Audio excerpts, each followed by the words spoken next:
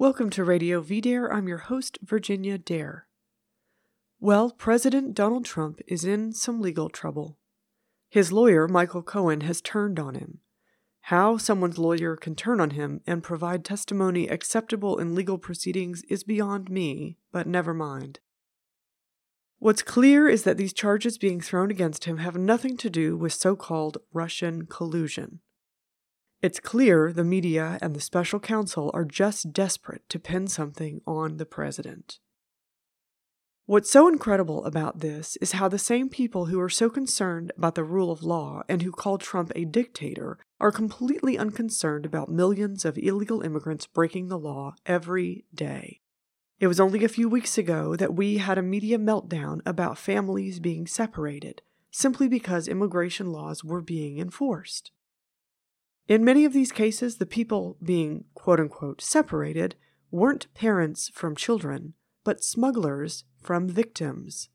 No one in the media cared for this distinction.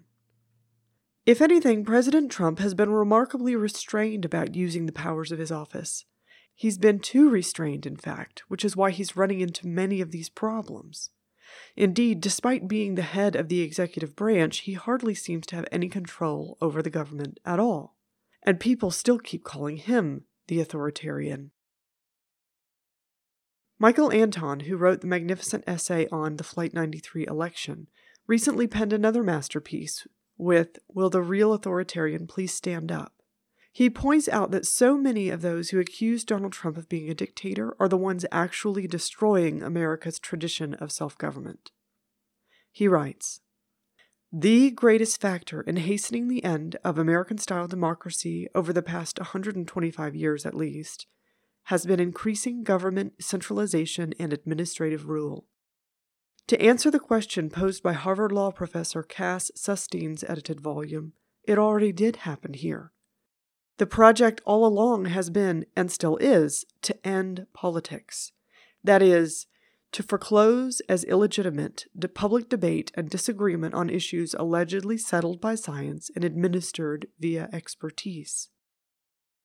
As our personal freedom to abuse our bodies, sate our appetites, and neglect our duties ever expands, our actual freedom to govern ourselves and determine our collective future radically contracts.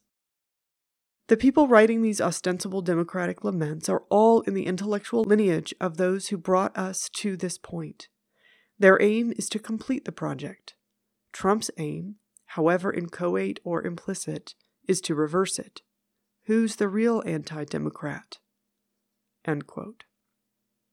That's clearly true when it comes to immigration, which the elite would like to foreclose as illegitimate public debate. Something similar to what is happening in America is taking place in Italy. Matteo Salvini, the leader of the Lega party and the interior minister of the extremely based Italian government, might be charged with kidnapping. Why? For not letting hundreds of illegal immigrants into the country. We'll link to the Vice version of this story just to highlight how cancerous it is. Quote, "On Wednesday, Luigi Patronaggio, a prosecutor in Sicily where the ship is docked, boarded the vessel, then announced he had opened a kidnapping probe against, quote, unknown, end quote, persons for detaining the migrants against their will. In a radio interview Thursday, a defiant Salvini shot back, saying he was not concerned about the probe. There's a court that is investigating whether those illegally on board the ship have been kidnapped, Salvini said. I'm not unknown.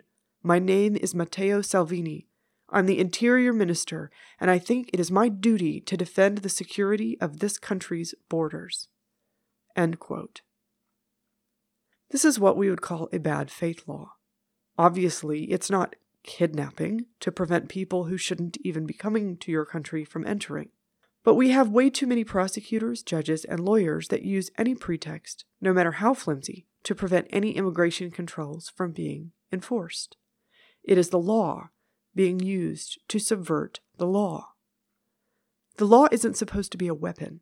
It's supposed to be a code that can be understood, obeyed, and respected by every citizen.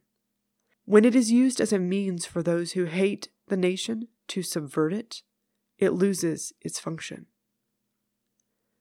We want a nation of laws, but above all, we want to be a nation. I'm Virginia Dare, and we'll speak again soon.